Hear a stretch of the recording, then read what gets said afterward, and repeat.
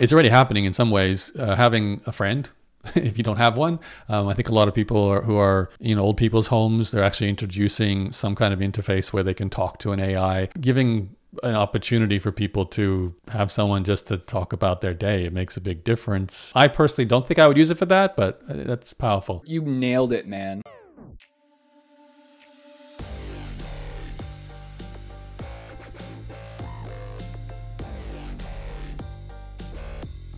Five cool things you could do with ChatGPT. All right. I got 3 of them.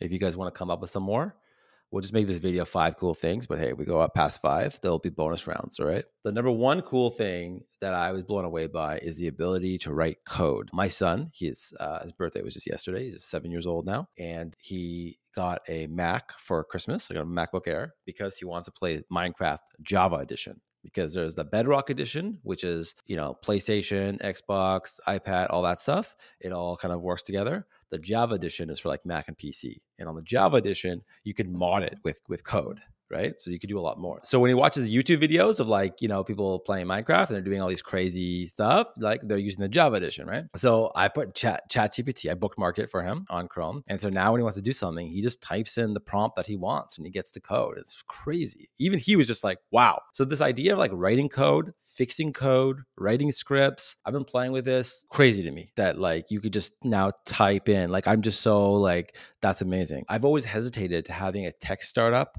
because I need a technical co-founder, right? My thing was, even if I hire someone to write the code, I have no way to know if it's good. But now I can, right? Now I can ask ChatGPT, is this, the right code? I got to figure out the right way to ask the question.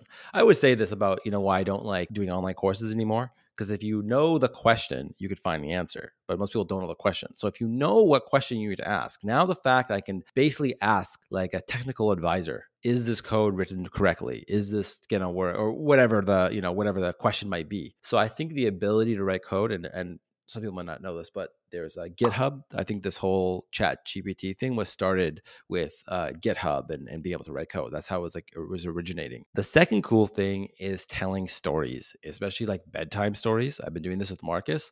We always do this thing before bed where I'm like, choose 3 things. And then I create a story. I just like go on he'll just literally say like a tree, a rabbit, and chocolate. Then I have to tell him a story that connects the dots, right? It's just like a fun thing we do. So we started doing this with like ChatGPT, and just the stories it was telling us, like we were both just laughing so much at the creativity. He like gave me a topic here. I have it on my screen. It was like boy trapped in a MacBook, and it just tells a story about how he's trapped in the MacBook. And then it got like, he says like the boy had to like unplug the Mac in order to get out. Then we're like, if he was in the Mac, how did he unplug the computer? And then it like gave us like a reason of how he would do it, and then it's just like this whole, like, it was like really trying to justify, how it like came to the conclusion, how he got out of the MacBook. And then at the end, I'm like, is this a true story? And it's like, no, sorry, it's not a true story. I wonder if it took any inspiration from Jumanji. I'm immediately thinking Jumanji when you said that. Yeah. Oh yeah. So I think that was really fun because it's like now we just kind of come up with like crazy stuff, put it in there. And the fact that it's actually telling us like a coherent story that's like, got some humor in it. It's very creative, So I think that part's really fun. And then the other one is life advice and navigating through difficult conversations. So I thought it was interesting. I was going through some challenges in life, needed someone to give me some advice and started asking ChatGPT. Gave me like legit. What did you ask? I forget. What is there a question you can share where you feel comfortable? Like, no, actually I deleted it out of the thing. Otherwise I would show you, but maybe it was like how to stay motivated when you're going through a breakup, and then it would like tell you, something, and you can like ask it more questions, and it's like giving you legit advice. I also find what's funny is like, I always feel this like need to like politely ask. I always say, please tell me in a more simple way. I say please too. Yeah. Sometimes I write and I'll be like, tell me it. And I'm like, that's kind of a rude way to talk. And I will like, I find myself always going back and starting with please. I feel like it's not going to give me a nice answer because I'm like too rude to it. So I always like try to be polite. Do you guys have Alexa? Do you use Alexa? I have a Google speaker and it is, they're not smart. I hear people complain about Siri a lot, but I don't find them that great. That's what I'm sort of hearing, because like, again, Alexa tries to be nice to you. Like it says, have a good night sometimes. And it's a robot. So it's like, it can be agitating or it can be nice depending on your mood. I do actually not, again, I want to break your tips here, Matt, but the idea of a vocal interface to the quality of ChatGPT, I think that's Star Trek, right? That's when you're on, computer, do this for me. So Of course, that's going to be crazy. Like, I am not polite to my Google speaker. I'm screaming at my Google speaker because it's not, it's like now, I mean, anyone's got Google speakers, like they're so not smart. And I have so much stuff that I do not like. I would rather be polite to our AI overlords before they take over, and I think they'll remember. I think they'll remember who was polite. I agree what Andrew says. I think AI is great for humans and I am all for it. Matt, I suggest you stop abusing your Google device. It's not nice. I don't think he cares. We're not friends. Guys, let's give us 2 more. We're just going on a whim here, okay? Because we made this 5 cool things you could do with ChatGPT. I give you 3. Write code, tell stories, life advice. What do you guys got? I love the aspect that I immediately have added an assistant, another team member to my organization that immediately makes myself and my other team members more efficient, more productive. I'm going through a scalability problem in my organization. I have more work coming my way than I can handle. So I'm constantly looking for ways to improve efficiency in my workflows and be able to deliver top-notch services to my clients, because they come to me because they want above average results, right? They don't want mediocre average results. They want above average results. I have a track record of doing that, but it's very high touch when you're providing done for you services for people. It's extremely high touch.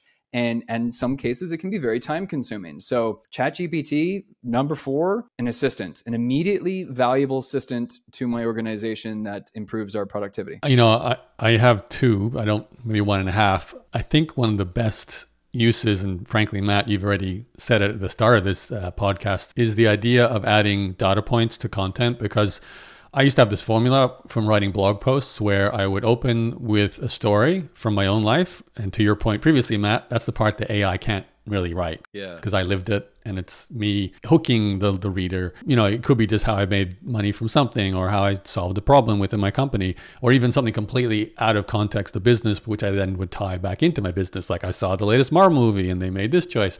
So I would tell that story for like half the article. And then the second half, I would always switch into like a teaching mode. So, the 3 things you can take away from this to apply to your business. And what I always gave those articles that final extra push to go from good to great was referencing research, often some kind of psychological data point where you could say, this is not just me saying that, this is not just me living it, this is what the researchers found from the study they did at yada yada university that backs up this human behavior and why it works. So I think that was like a 3 point, actually it was a 4 point. It was story, lesson, back it up with research, and finally was a call to action at the end. Join your email list, buy my product. So many of my blog posts were written with that formula. But the annoying part was I was finding the research data points to back it up. So I think that's one of the greatest things, if we can rely on the sourcing of the AI. Where are they pulling this data from? And You could always ask where it's getting it. Yeah. well, it should be something you don't need to ask for. I think this is coming, like they're talking about getting sued at the moment, where it just needs a bibliography. When you get this question, here's where I pulled that little thing at the end. It's already happening in some ways. Having a friend, if you don't have one, I think a lot of people who are old people's homes, they're actually introducing some kind of interface where they can talk to an AI. And I don't know the context, but when you're lonely and maybe you don't even understand it's an AI, or you're not, like, it's a computer, I'm talking to the computer, it's okay, giving an opportunity for people to have someone just to talk about their day, it makes a big difference. I personally don't think I would use it for that, but that's powerful. You nailed it, man. That really is a huge, have you guys ever seen that Joaquin Phoenix movie, Her? I love Her. Great movie. It's a fantastic movie. Like, that's what we're talking about here, aren't we? Like, that's, a lonely person who is just looking to experience some connection. And you nailed it, man. There's a lot of lonely people out there. Hell yeah. That idea of having the earbud where I could be talking to my AI throughout the entire day and forming a relationship with it, it's almost at the level now, because look at you guys, you're writing please and thank you to it, like it's got like feelings. You're right. Because over time, as it like kind of can get to know you, because now every chat, it's like has context, right? You don't have to keep referencing your first question, right? You could just whatever, you get the idea, right? But imagine like the whole relationship with your collective experience of with it. Yeah, it like kind of it knows what you do for work. It knows what you like to eat. It knows, all these sort of things. So when you ask a question, it's contextual to you. Yeah. That's crazy. Can you imagine like it asks you, how was your day, Matt? And it knows you had a breakup the previous day. How are you feeling after that yesterday, Or it looks at your calendar, it knows what you're up to, right? It could hear you talking, like this whole conversation, knows everything you talked about on the day. It's actually scary a little bit. It is, especially when it comes to, your data leaking, right? Because what happens when this chat knows you more than anyone? And then what happens when, who knows, one day you see yourself in court in 10 years from now, and they're like, well, let's ask its chat, how this person's thinking. Because they won't forget. Yeah, our memories aren't perfect, but our AI, our personal assistant, you have when you're born and is with you all the way until the day you die, it will never forget anything that you've ever experienced. I don't know about you guys, but I don't have the best memory in the world, and sometimes I get those questions, and I'm like, oh shit, what is today, honey? I don't. I need a little reminder. Why is today so important? So yeah. I can see this becoming a Black Mirror episode. Yeah. Someone hacks your AI memories to say that you on that day you murdered someone, and you're like, I didn't do that. Well, the AI said you did, and it's a perfect memory of your life. So that is a scary thought. That's a very scary thought. Yeah, that'd be crazy.